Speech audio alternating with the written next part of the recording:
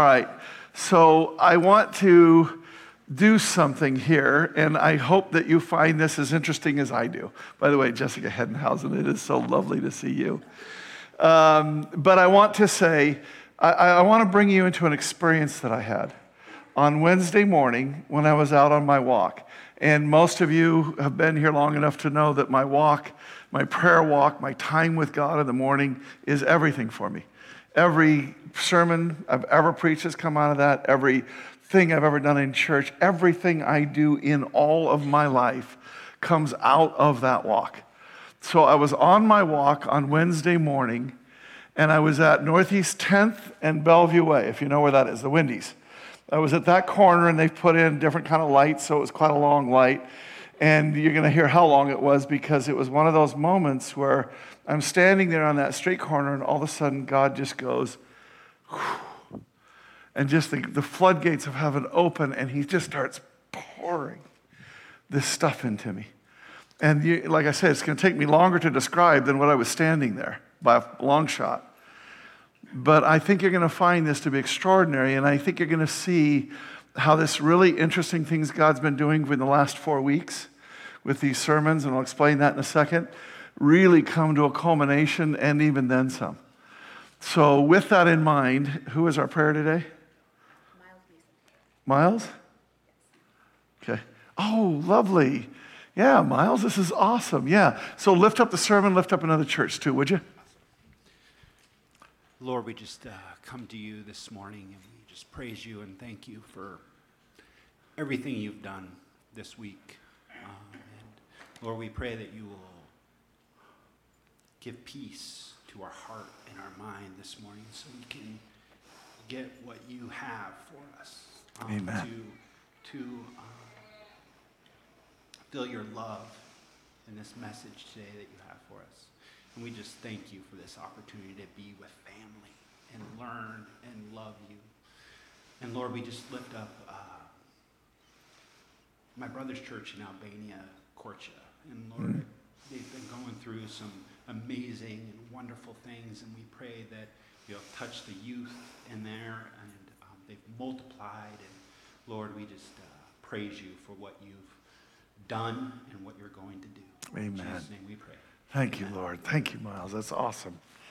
Thank you, Lord.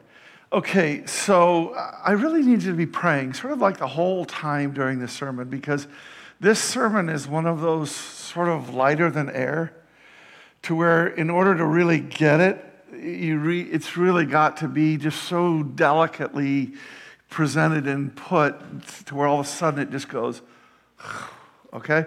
So be praying for me, would you? All right. So I'm out on my walk, and the first thing that I do on my walk is I go to the soap. Now, as is happening, can you click it for me? Thanks. Okay, yeah, see the wash? Okay, so this is the, okay, now that's way far in. Give me a hand here, guys. Go back to slide 1, if you would, please. And then could Adam or somebody, could you please fix this? And I'll just tell you when to click. Thank you. Okay, so that's not even it. Go back one more. Okay? All right, so here's the app. Now, this is the new app.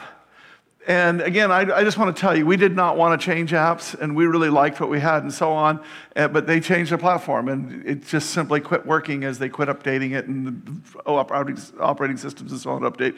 So the bottom line is we had to do this, but this is really good. So here we go, and thank you, Justine, again for doing that. But here's what it looks like, and it looks a little better than that because of the way the camera's done. But now I want you to click over one more, guys. Now go to the bottom. Can you hear me? Okay. You see the little highlight down there? You see where it says Devo? You see down at the bottom? That's where you get your Devos from now. It used to be one of those squares, and you just hit the square and you'd go, but here's the Devo. Now, go ahead and click. Okay? So here's the click, and I want you to see, this is the SOAP reading plan. And for those of you who don't do it, I'd really ask you to pray about doing it. And there's a couple of reasons why, but the Lord really syncs the sermons and the SOAPs. In fact, we have been doing for the last several months, we have been doing a series where what we've been doing is looking at the Old Testament in order to understand the roots, the grounding, the foundation of the New Testament. Because when you understand where the New Testament is coming out of, you understand it much more deeply and richly, right? So we've been having God move a whole lot as we've been looking at the Old Testament and seeing how it informs the New. So that's what we've been doing, and we've also linked, now Tammy, hello? It's just one of those mornings, okay? It was on my end, it was on their end. It's going to be an interesting morning. Pray.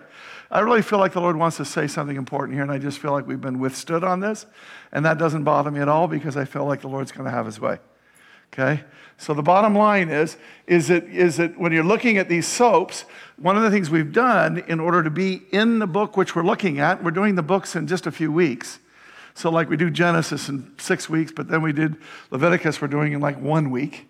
Okay? So we're just kind of hitting the high points. So we're trying to match the Old Testament readings with the book that we're in because it's proven to be very helpful, even though sometimes, you can end up with quite a long passage in the Old Testament. So, just do what you would with that. Okay, so here's the point. Now click. Okay, back. Yeah. Okay, you see that Wednesday right there? You can't even see it. Okay, underneath it, it says Leviticus 14, and then it says Matthew 8.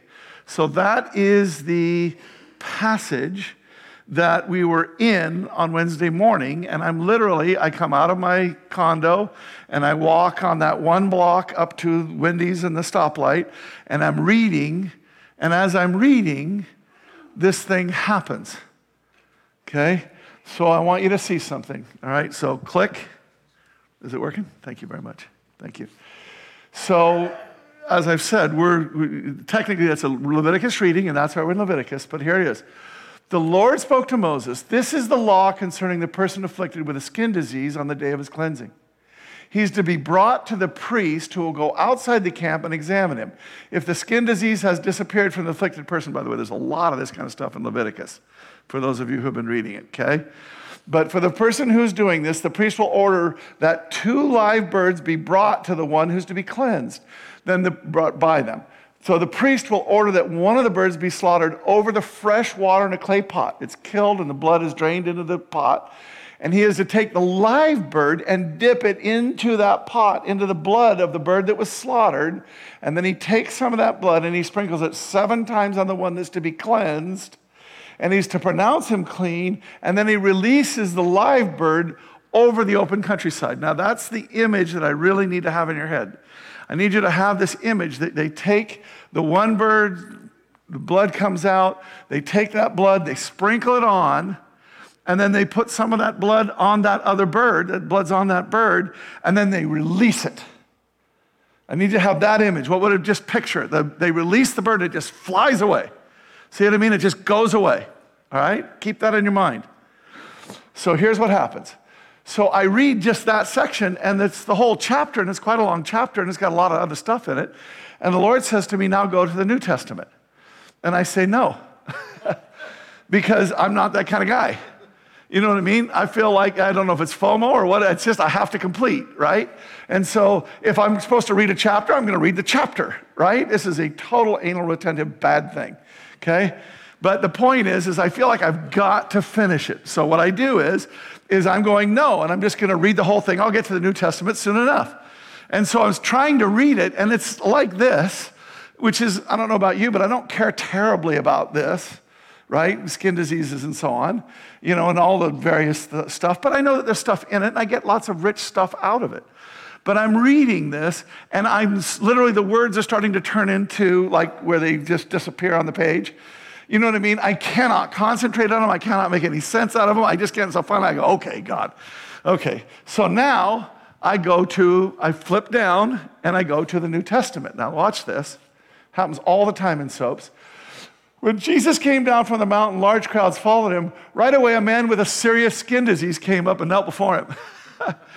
Now, you have to understand, part of the reason that I'm on my walk that day is because with my mom's passing, which my mom passed away about 2 weeks ago in a few days, With my mom's passing, I was so inundated with stuff to do that I wasn't able to pray about what we're supposed to do next here and all that kind of stuff. So now here I am doing a sermon, and I'm not sure what he's doing in the larger picture. And I like to know that. I don't have to, but I like to. And so I'm out there to pray in part, are we supposed to go back to doing Old Testament to inform New Testament, those sermons, or have you moved on? And one of the reasons I'm thinking that is because we just had 4 weeks that was remarkable, where we as a preach team said, we're supposed to do something and we're not going to set a theme for it. We just think we're supposed to ask Joe and then Kevin and then Justine, and then it wasn't John. I was supposed to preach last week, but again, with my mom passing, I knew I was going to have to. And so I asked John, and now watch this. Joe preached, I think, one of the most memorable sermons that's ever been preached at Lake Sam. Absolutely extraordinary. Just extraordinary. As Julie said just recently, she said, I remember every word of that sermon. It was just beautiful. And then Kevin comes along and he takes the idea, the theme that Joe set up, and the theme that Joe set up is what happens when God doesn't do what you want him to do? What happens when the circumstances aren't what you want them to be, what you think they should be, and frankly, what you're used to them being in him? What happens when there's a different thing going on? Primarily, will you still love him? Is your love dependent upon circumstances, or is it simply dependent upon him, no matter the circumstances? And she told us this story about circumstances that were quite difficult, and do you love him? And she came out with, I do. And then Kevin comes in the next week and takes that whole thought a whole level deeper. And then Justine comes out the next week. Now you have to understand something. Justine was assigned the sermon and was working on the sermon before she had any idea what Joe or Kevin was going to preach. Now Joe and Kevin might have talked about it. I don't think they did you guys? We meant it to be kind of a 1-2, but I think they were just sort of, this is what God's giving me. But the point is, by the time we get to Justine, it definitely is not that. And so what happens is that the Lord puts something on her heart, and it is absolutely the next sermon in a series that you couldn't plan out that well. And then I get on the phone with John, who hasn't heard any of these sermons, and I say, John, I think I need you to preach. What do you got? And he says, I have 2 things. One of them I don't think I care about, but one of them has really been on my heart a lot. He hasn't heard those 3 sermons, and he describes the next sermon in the sequence if you were putting it together. And then he preached it, and you who heard it, it seems like God was very much saying a very consistent thing. By the way, John's sermon was spectacular. All of them were. And so the point is, here we are, and I'm sitting there going, God, you're doing something so powerful, so strong on Wednesday morning. I'm saying, do you want me to continue with that? I literally, at the end of John's sermon, I came up and spoke for a couple of minutes, and I thought that might be next week's sermon, but then I felt like God was telling me to say it last week, so I did. And I thought that was the end of it. And then I'm standing here and I'm going, do I go to Leviticus now after that? Where do I go? What am I supposed to do? You see what I'm doing? And all of a sudden, the Lord does this. And I'm sort of sitting there going, feels like he's saying something. Has me read a section in the Old Testament about skin diseases and then has Jesus deal with skin disease.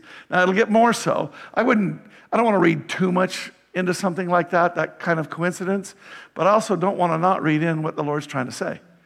So I'm feeling like, maybe you're confirming to me that we're supposed to do this Old Testament, New Testament thing and keep doing that because there's something in it that you want to continue to do. But I'm also thinking, what do I do that sort of stays in the flow that we've got? And that's what happened when I was sitting there. He takes me down the one road and the other road at the same time, as only he can do. So what happens is, here's the way the rest of it goes. Lord, if you are willing, you can make me clean. Reaching out his hand, he touched him, saying, I am willing, be made clean. Immediately his disease was healed. Then Jesus told him, see that you don't tell anyone, but go show yourself to the priest and offer the gift that Moses prescribed as a testimony to them. Well, I now know what Moses prescribed because it was in that Leviticus passage. And I went back and read it later because that's how I am, right? So the point is there is, again, that sort of thing where he's saying, hey, right? But at the same time, when I read this thing, I'm standing there waiting for the light to turn, and the first thing that hits me is healing. Healing. Something about healing, and I have no idea what it is. It's just that I know the Lord is saying, look at this regarding the healing. And so I'm looking at it, and all of a sudden I see something. The first thing, we're going to get to the first thing is, as I'm thinking about healing, it comes into my mind about the Day of Atonement. Now, the Day of Atonement, real simply, is this. It's at the end of the calendar year for the Jewish people. It's coming up pretty soon, about a month or so from now. It's coming up. It's at the end of the year. And what happens is the Israelites have been sinning throughout the year. They have been making their own choices, going their own way, doing their own thing. And they've been doing this and building this up for about a year. And he gives us a day of at-one-ment to become one with him again. So it's been building up the things we've done to go our own way, which is to say we've been separating ourselves from him who is life. And what we say is the penalty for sin is death. And what we're doing is we're saying we recognize that when we go our own way, what we're deserving of is to be separated from you, which is death. Absence of life, death. You see it?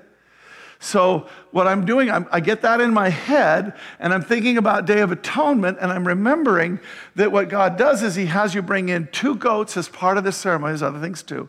But you bring in 2 goats, you cast lots, then you slaughter the one. The blood is poured out. That blood is then taken into the tabernacle, which we've been looking at. You go into the tabernacle, the holy place, but then you go to the Holy of Holies, the thing behind the veil, where God, the Ark of the Covenant is, the law is in the covenant, and on top of it is a seat. So literally it's called the mercy seat, where literally God is sitting on the law. See, he's keeping the law from being what controls. It is his holiness, but he's saying there's mercy. And what you do is you take some of that blood and you sprinkle it on the mercy seat, because what you're saying to God is, I recognize that the choices I made this year should have resulted in my separation from you, which is to say death. I realize that that's what should have happened. But I also realize that you're a merciful God and that you're allowing me to kill an animal instead, and take this blood, and when I'm supposed to be doing this blood, I'm supposed to be saying to God, forgive me. Thank you for letting something else stand in, and not me dying, but here. You see it? Now that's what happens. And then you take that blood and you put it on the head of the goat that wasn't slaughtered, and then you chase that goat away. That's why I call it the scapegoat. You chase it away. Now you see how the Day of Atonement and that bird thing totally connect in my mind. You see it because it's the same exact pattern. You take one and you kill it. You take the blood, you sprinkle it on for healing, for restoration, for mercy. And then you put the rest on the other, and then it's away. Just chased away. Right? Now, this is a long light. But I want you to see what happens next while I'm still standing at the light. Okay? You got it? It's like a car accident, where you remember all these vivid details and it happened in a nanosecond and you can't tell it in 15 minutes. So I'm standing there at the light, and all of a sudden what comes into my mind is, oddly enough, Walter Rangren's Ragman. You guys know the story? One of the best stories, or short stories ever written. Okay, it's a classic in Christianity. And I want you to see this, okay? Because here's how it goes. And I'm not reading the whole thing, I'm just reading the first so you can see what Ragman is. I saw a strange sight. I stumbled upon a story most strange, like nothing in my life, my street sense, my sly tongue had ever prepared me for. Hush, child, hush now, and I will tell it to you. Even before the dawn one Friday morning, I noticed a young man, handsome and strong, walking in the alleys of our city. He was pulling an old cart filled with clothes, both bright and new, and he was calling in a clear tenor voice, "Rags!" All the air was foul and the first light filthy to be crossed by such sweet music. Rags, new rags for old. I take your tired rags, rags. Now this is a wonder, I thought to myself, for the man stood 6'4" and his arms were like tree limbs, hard and muscular, and his eyes flashed with intelligence. Could he find no better job than this, to be a rag man in the inner city? I followed him. My curiosity drove me, and I wasn't disappointed. Soon the ragman saw a woman standing on her back porch, and she was sobbing into her handkerchiefs, sighing and shedding 1,000 tears. Her knees and her elbows made a sad X, and her shoulders shook. Her heart was breaking. The ragman stopped his cart, and quietly he walked to the woman, stepping around tin can, dead toys, and Pampers. "Give me your rag," he said so gently, "and I'll give you another." He slipped the handkerchief from her eyes. She looked up, and he laid across her palm a linen cloth so clean and new that it shined, and she blinked from the gift to the giver. Then as he began to pull his cart again, the ragman did a strange thing. He put her stained handkerchief to his own face, and then he began to weep, to sob as grievously as she had done, his shoulders shaking, yet she was left without a tear. "This is a wonder," I breathed to myself, and I followed the sobbing ragman like a child who cannot turn away from mystery. "Rags, rags, new rags for old." In a little while, when the sky showed gray behind the rooftops, I could see the shredded curtains hanging out black windows, and the ragman came upon a girl whose head was wrapped in a bandage, whose eyes were empty. Blood soaked her bandage. A single line of blood ran down her cheek. Now the tall ragman looked upon this child with pity, and he drew a lovely yellow bonnet from his cart. "Give me your rag," he said, tracing his own line on her cheek, "and I'll give you mine." The child could only gaze at him while he loosened the bandage, removed it, and then tied it to his own head. The bonnet he set on hers. And I gasped at what I saw, for with the bandage went the wound. Against his brow it ran darker, more substantial blood, his own. Now the story goes on for a couple more pages. And you see the ragman who starts off 6'4", tall, strong.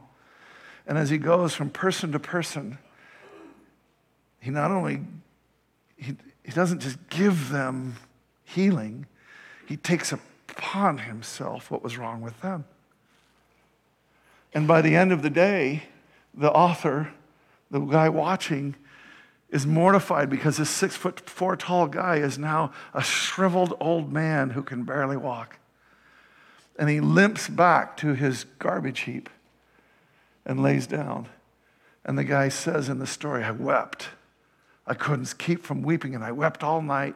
And when the morning light came, when it just started to peek up, all of a sudden the ground shook, and I looked up, and in amazement what I saw was the ragman rising again, 6'4", tall and strong, ready to go out and do this again." That's a beautiful story. That's a beautiful story, and nothing I'm about to say should come against that story in any way because of the message of the story. But I want to tell you something. Sitting there on that street corner, God brought to me the atonement, and then he brought to me that ragman story, but it was in the context of healing.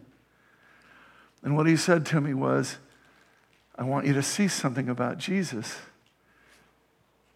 There is something that we lay upon him." Oh, by the way, this is just saying that chapter 16, Thursday's reading, was the Day of Atonement. So if you think the Lord was in the soap readings, and I think he is, then there you go. But this is where, if you're willing, you can make me clean. I'm willing. It should say, "Lord, if you're willing, you can heal me." Isn't that what it says? Didn't the person with the skin disease need healing? Yet what he asked was to be made clean. And you would think that Jesus would correct him and say, "I am willing, be healed." But he doesn't, does he? He says, "Be made clean." And I've gotten this out of order, so you're now seeing ragman. But here's what I want to show you. There is something that we lay upon Jesus. It's our sin, it's our choices. Those times when we separated from him, when we ripped away from him. Those are the stripes that he has on his body on the cross. But here's what the Lord showed me while I was standing on that street corner. What he takes upon himself is our sin. But he doesn't take upon himself the cancer. He doesn't take upon himself the diabetes. He doesn't take upon himself the tumors. He doesn't take upon himself whatever the sickness and disease is, does he? He takes our sin and he goes into the ground having paid for it. The scapegoat is looking forward 1 year at a time to the perfect sacrifice. Now Jesus is this perfect sacrifice. Now every sin that is ever committed looks back at that cross, and he takes it and kills it, and he takes away the consequence of that sin to you and me. That's what he does. That's what he takes upon himself. But what he doesn't take upon himself, as I'm sitting on that street corner, is the actual sickness. What does he do with that sickness? This is what I saw. He says, go away. He casts it away. Like the bird, like the scapegoat. You see what I'm saying? It just goes away. He takes it from us, flings it far away. In an instant, it's gone. Now, watch this. He himself bore his sins in our body on the tree so that, having died to sin, we might live for righteousness. You've been healed by his wounds. And I've always taken that to mean, honestly, that the healing that I get is because I had cancer, and now he has healed me of cancer, and that happened by the stripes. That isn't actually true. There's a thing in here that's very important. There is a healing there, and that healing is the total, absolute healing. But watch. Make me clean. Be made clean. This is a picture of a macadamia nut. Now, you can't see the nut very well, but you see it. There's a nut, that's a seed. You know that, right? The nut's the seed. And what's around that nut is old encased stuff that's decaying and dying. There's something that is, right? The seed is in something. The seed itself is life. And it has all the potential of life and all the growth of life and everything else. What's in the shell, is something that's decaying and that's dying. Now, watch what's being said here. What we suffer now, and I know that he's talking about persecution in particular, but I want you to read it in its broader sense. What we suffer now is nothing compared to the glory he will reveal to us later. For all creation is waiting eagerly for that future day when God will reveal who his children really are. Now, I'm going to phrase that. He's saying who really is his child and who isn't, and that's the sense of it. But I want you to say it's also true that we see in a mirror dimly now. And that in the day that we're redeemed by him, then the day that we're with him, then we see and are known in this, and we know in the same way that we're known, which is completely and utterly. Against its will, all creation was subjected to God's curse. But with eager hope, the creation looks forward to the day when it will join God's children in glorious freedom from death and decay. Now watch. God makes the heavens and the earth, the universe and everything in it. He makes it all, and it is filled with life. And that's all it is. At some point in time, we who have been given dominion over all of that, we make a choice to eat the fruit of the tree he said not to, and in so doing, we separate ourselves from him. See it? Now, when we separate ourselves from him, we who have dominion, we subjected the whole of creation to what we call in physics entropy. And here's what entropy means. Complicated things can build up, but they're always trying to get back down to nothing. Let me put it in the form of a body, and this is a scripture, of course.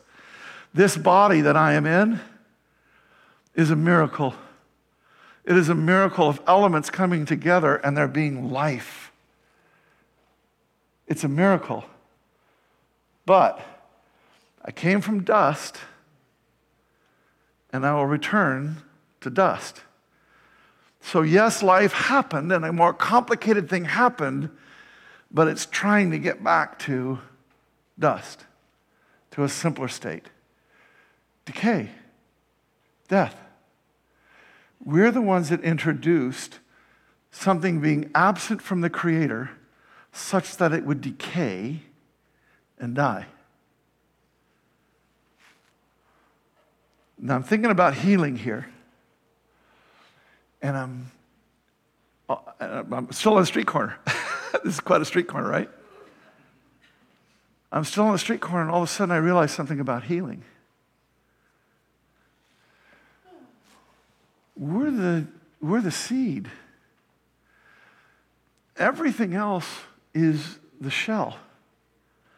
When the doctor comes to you and gives you that word about what's wrong with you, you own that word as your identity. We just can't help but do it. As much as we try to see life differently, the way God does, we still are in these bodies and we're linked with them in such a way as that when our bodies go wrong, it's our life that is now decaying. It's our life that is now dying. It is the shell, but we see it as us. To reveal who his children really are. What are you? When we look at our life, what we see is shell and seed. And we think that's our life. But the truth is, when God looks at our life, all he sees is seed. That shell is just decaying. It's not good for anything. Now, understand what this meant in that moment while I was on that. I'm right at the end now, what happened on the sidewalk. What happened when I was on that sidewalk is all of a sudden God said, do you see how different healing is than what you were thinking before? You were thinking that you need to be healed. You don't need to be healed.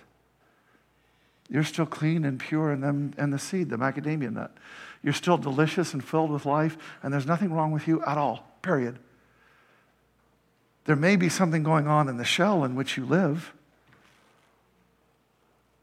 but that's not you. In healing, it's incredibly important that you see things the way God does. We can take that to an extreme and to a perverted place where if you don't have enough faith, then you can't get healed. Okay, I'm not talking about that, okay? Can we set that aside? Here's what I am talking about. Jesus, every single time he heals anybody, every single time he heals anybody, and the description is long, he makes a point to say, your faith has made you well. No, you did, Jesus. You made me well. And he says, no, your faith made you well. Now, we all know that it was Jesus that made us well, right? But do we understand that there's something to us understanding what Jesus is saying as being more than what we think? Do we know who we are? No. Because we're linked to this body in such a way as that my identity is wrapped up in the seed and the shell. And all of a sudden, I'm seeing something about healing, which I'm going, oh, this makes it easy for me to believe. Because here's what happens when I get cancer. I'm not prophesying that I do. But if I were to get cancer and God healed me, here's what he'd be doing. He just takes the part of the shell, the dead thing, and just casts it away. He just sends it out. See what I mean? It's just gone. Do you see how I think it makes a huge difference in what you can believe. Because if you own the word that the doctor told you, that's your identity, that's what you hold on to.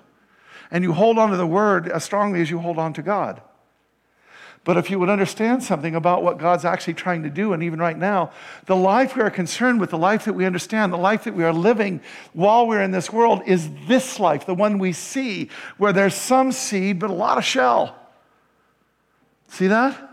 And what God's trying to do right now is he's trying to do this. The life that God wants us to see is eternal life. What is that? The seed. absent the shell. The one separated, freed from this world. He wants us to see that when we are born again, that we are separate. We are in this world, but not of it anymore. There is his seed in us. There's a new creature in us. There's a new thing, a new reality, a new truth, a real you, an eternal you, which cannot sin, and which is never anything but that pure, beautiful, white, glorious macadamia seed.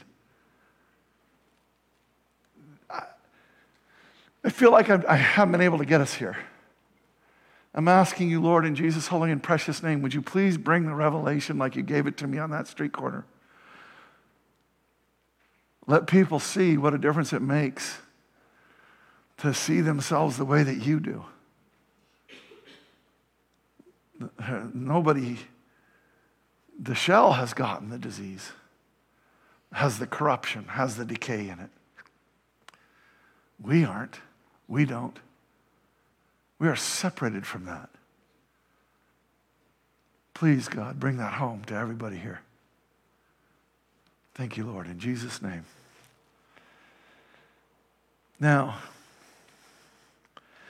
that's the street corner. And all of a sudden I see this thing about healing and I go, oh my gosh.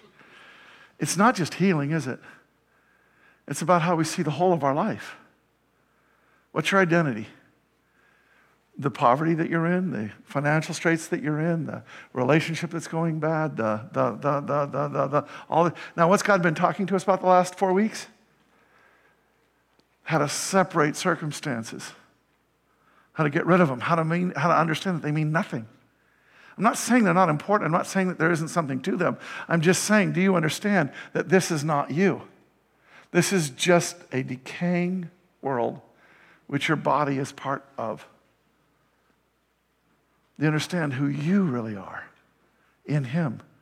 We sin and we look in the mirror and we think, I'm a sinner. And clearly we do sin. But do you understand that that seed cannot sin? The shell, yeah, but not you. When he looks at you, what he sees is that. So you see, this is bigger than just healing all of a sudden, isn't it? So now I'm walking down the street and I'm going past the apartment complex and I get right to about core yoga, okay? And I'm walking along and I'm thinking about this and I'm going, this is extraordinary, God, this is important. There's something of the way that we need to recalibrate who we are. We need to know who we are in Christ, who we really are. And that if we did, it would set us free from a whole lot of things that are trying to put us in a shell. See it? And that we're free from that, and we need to not identify ourselves with that. We need to identify ourselves with what it really is. And I'm doing this, and all of a sudden he goes, now let me show you this. That's my mom. She's 90-some years old in that picture. And she's beautiful, isn't she? I mean, seriously. She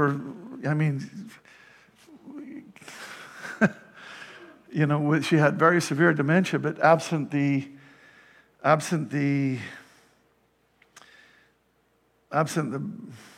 that part of her brain which shut her body down, she would have lived to 200 years old. She was in spectacular shape. Now, there's my mom. And that's who I see her as, in my mind's eye, because that's, right? Let me show you the person that I never knew. But the person that she, as we all do, always thought herself to be too.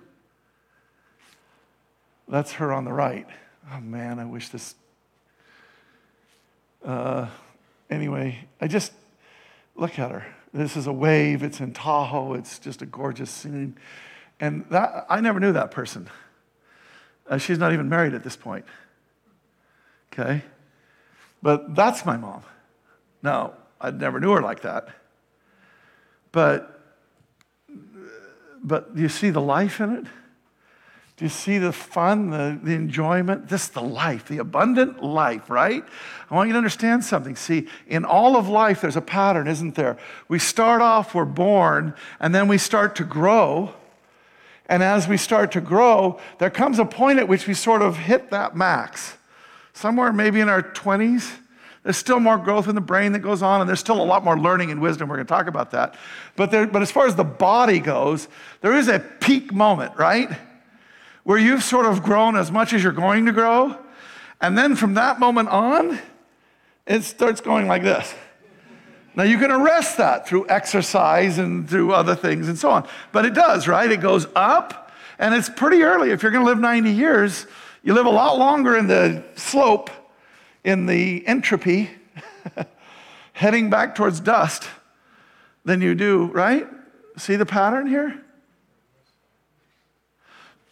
Maybe the way to do this is my mom on her wedding day. What can I do? I wish I could just print the picture and hold it up here for you so you could see it. It's just, look at that picture. But now I want to show you something. Which one's my mom? Of course. And yet, let me do something. The body may go like this and then long trail out, hopefully long trail. But wisdom goes like this, right? Wisdom has a totally different curve than does the body. Something extraordinary has been happening in my life for about 3 years. I hit my milestone of 63 years ago, and it was the big change in my life. It was more than 16 when I could drive and 21 when I could drink. Those are the other 2 big birthdays in my life, and that was it. The rest of them were just birthdays, right? But 60 was huge. And there's all kinds of reasons. I don't want to go into all of them. It'd take too long. But here's what I want to tell you. For the last 3 years, I've been experiencing the most wonderful thing you could possibly experience in my mind. Let me contrast it to show you. I have a very good friend. Just got to talk to him yesterday for a very long time. And if you're listening, love you, Dennis. But Dennis is a cardiologist, and he works on his feet all day long fixing hearts. Does the operations. He goes into chests and fixes the heart, right? He calls me up 2-3 years ago, and he says, oh, man. He said, I was getting real tired, and he said, I started taking, somebody told me to take testosterone. I started taking testosterone again, and he said, I'm back. I'm back, baby.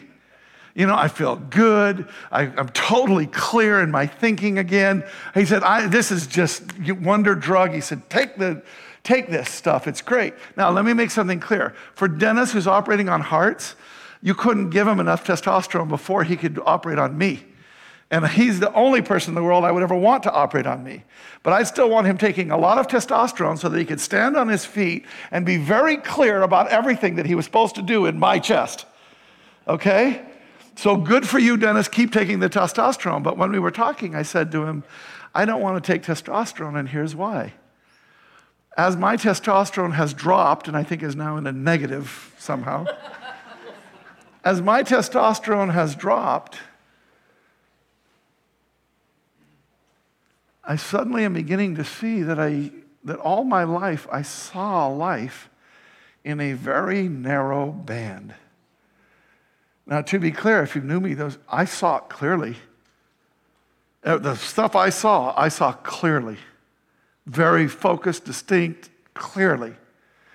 But when my testosterone started to drop, my field started to broaden. And I started seeing stuff. Layers. Nuance. Amen. Subtleties. Things incredibly difficult to even articulate because they're so connected with everything else that it's hard to segment. You see what I'm saying? It's like it's the whole. I started seeing, and I'm sure I'm still, in God's eyes, I'm still seeing just but a sliver, but I just started seeing more and more and more of who He is, what life is, what the world is, what everything is. And as I saw this more and more and more, I started falling in love with everything in a whole new way. There was a whole lot of me for a whole lot of years because testosterone was driving me. And all of a sudden, there was just this other thing that was happening.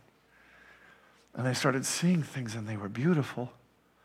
seeing things about him that were mind-blowing. Mind-blowing. And I was going, this is the greatest thing. I would never start taking testosterone if it meant I was going to lose that. If I was going to become totally clear about a very narrow segment, what a loss. I'm not as clear because it's not simple. Because it's layered and it's nuanced and it's beautiful. And it's beautiful in ways that are hard to articulate, but they're not hard to experience.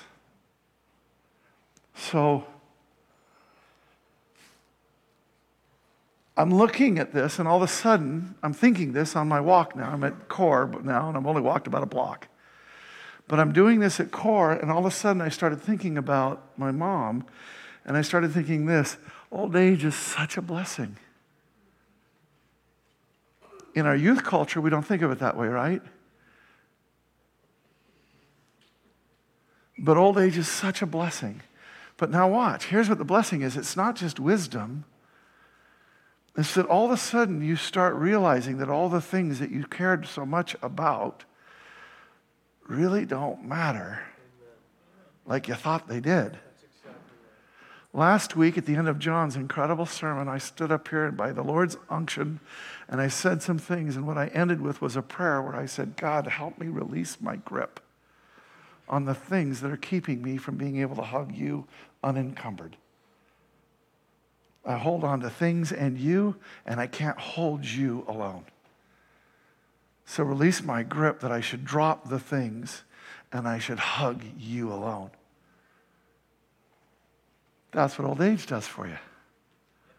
You can't hold on to this stuff anymore. It starts to go away. As great as it was, and you can remember it as being great, and it was great, and God gave it to you, and it was wonderful. Or it was very hard. Let me paraphrase another scripture for you. For this light momentary affliction,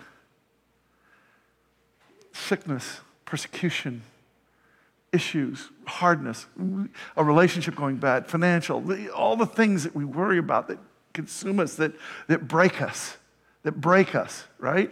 Now watch this. For this light momentary affliction, but also the joys of this life. Can I say something about this woman? This woman, more than anybody I think I've known in my entire life, lived in blessings. She grew up in a great family. She was beautiful. She was very smart. She had a lot of money. What else is there? Now, she also had some real trials. She had some real difficult things that happened in her life too. But here's what I want to say. All the good things that happened to her that would make you really love this life, right? You could think based on what I'm saying, if you just have a whole bunch of hard things, then you get to hating this life and you can't wait for heaven. That's not what God's trying to say at all, is he? What he's trying to say is all kinds of stuff has a hold on you. The bad stuff because you're overly consumed by it, because it owns you, but also the good stuff. All this stuff. It's just momentary. It's an affliction. It's a shell. It's something that's trying to attach itself to you. And it's causing you to be double-minded, to be distracted, to lose your focus on him and him alone. See it? All of that stuff, it's preparing us for an eternal weight of glory beyond all comparison. This is what she was experiencing. In fact, no eye has seen, no ear has heard, and no mind has imagined what God has prepared for those who love him. But I think I got a taste of it. I think I got a glimpse of it. Because I'm sitting here walking down, I'm about to the French linen place, and the pizza place is next, and I'm walking, and all of a sudden, and I'm just having this just download of revelation from the Lord, and all of a sudden I'm going, oh my gosh, old age is a blessing. This is an incredible thing because it's helping me do what I really want to do, which is loosen my grip on the things of the world. It's helping me separate from the shell. so that it's just me and you. You see it? This is a blessing. Oh my gosh. God is lovingly freeing us. He's reorienting all our hopes, desires, affections, and love from the world to Him. We're getting to taste heaven now. What it's like to no longer mirror dimly life. To no longer be. My mom had dementia. Now watch this. My mom had dementia. I don't think that her spirit, which was genuinely the seed, which is different than the shell and what was happening in her brain, I don't think that she was going, I am so clear about everything that I'm thinking, but I just can't express it through my brain, which has now become miswired. I think that she was so trapped in her body. I think we're all so trapped in our lives that we cannot extricate that which is eternal from that which is temporal. I think we're imprisoned by this shell called the world, the universe and all the elements and everything in the physical. I think we're imprisoned in it. I don't think my mom was struggling. I know she was struggling to try and communicate and so on, and for a woman that communicated her whole life, that was very difficult for her. But the bottom line was, I think the minute that she passed, the minute that her spirit left that body, I think she was like, oh my gosh. Oh my gosh. Now, I think that regardless of what I'm about to tell you. But what I'm about to tell you is that the moment that my mother passed, the three boys were around her. Some of you read the thing, I hope you did, the miracle that God did, but we're not going into that. But the point is that the moment that my mother passed, there's another person very, very close to my mother who'd only known her for the last few decades of her life. She lived 90 of them, so you can know them and she did not know this person over here at all. And my mom appeared to her. And the first thing that this person said about that moment was she said, youthful. Young, but it wasn't young as in being a child, and it wasn't young as in having lost wisdom. We always say this, I wish I'd have known then what I know now. I wish I could take what I know now and go back into that body and do life over again. Right? That's what we think, right? Youth is wasted on the young. But I think what happened, I think what she said was she said, she was young. I'd never seen her young. It was still the Muz that was wise, that had learned, that had had all that. It was still that person very much, but her body, the thing that I was looking at, her aspect, was young, vibrant, filled with life, at the pinnacle. At the peak, before any of the entropy and decay. She was young. Maybe you can have it all. But now watch. I was permitted to tell this story, otherwise I would never. But the person said, upon her passing, I was overwhelmed with this thought of some things that had happened that were difficult in the last few years, very difficult. And I was actually kind of mad. And my mom was there with this big smile on her face, and I expected her to apologize to me for the last few years. And she didn't. And I had to say, gee, feels like you should be saying sorry. And my mom, with this smile, it's all love. Everything that happened to you, every single thing that happened to you was ordained and orchestrated by God to show you love.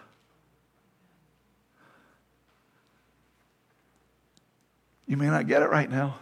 That's not what she said, but you may not get it, but what I'm telling you is, when you see it from the other side and you look back, there isn't a moment or a thing that happened to you that wasn't love.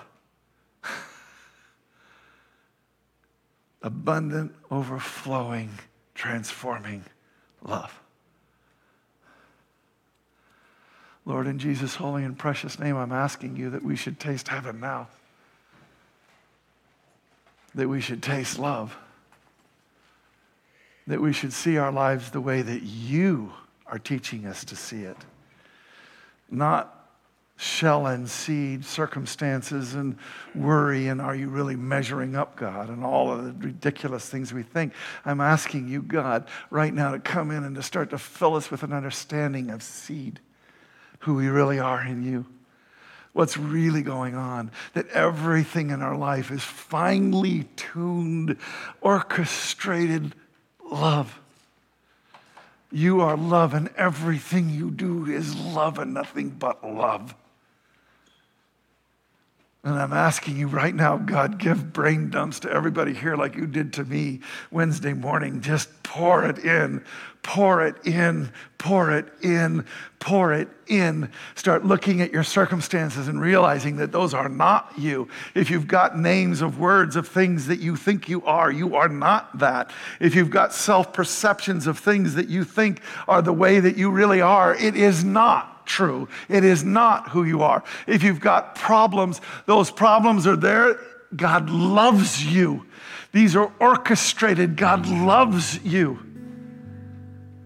Every single moment, every single nanosecond of your life is love. Ordained, calibrated, orchestrated to bring you into the most loving relationship possible with Him. Thank you, God. Thank you, God, for everything in our life. Paul Weston, he says, in all things give thanks. That's his life verse. And God, in Jesus' name, let us own that. In all things we give thanks to you who are love and are totally in control and are doing everything because you love us. And no matter how much it seems like you don't, let us be separated from that lie, that we might come into the truth. In Jesus' most spectacular name. Thank you, Jesus. Thank you, Lord. Thank you, Jesus. Thank you, Lord. Reach down, and there's 2 cups here.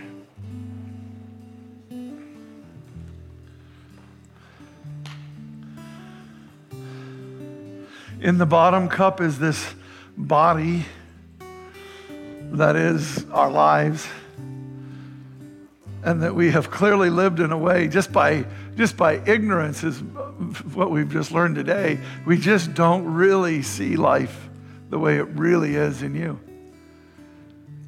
And in so doing, God, we just cause so much brokenness to ourselves. We've just broken ourselves so many ways by going our own way and thinking our own thoughts and misunderstanding what's true. So in Jesus' holy and precious name, God, just take this and we just break it right now. Thank you, Jesus. And now we lift it up, and I want you to lift it up, and I want you to see right through that cup to Christ on the cross, where by His stripes you are healed. He doesn't take that disease upon Himself, but He does take all of it that you might be one with Him, that you might be made new seed, that all that other stuff can just be sloughed off. Thank you, Jesus. I take this cup to own the healing, the truth that sets me free. Take together.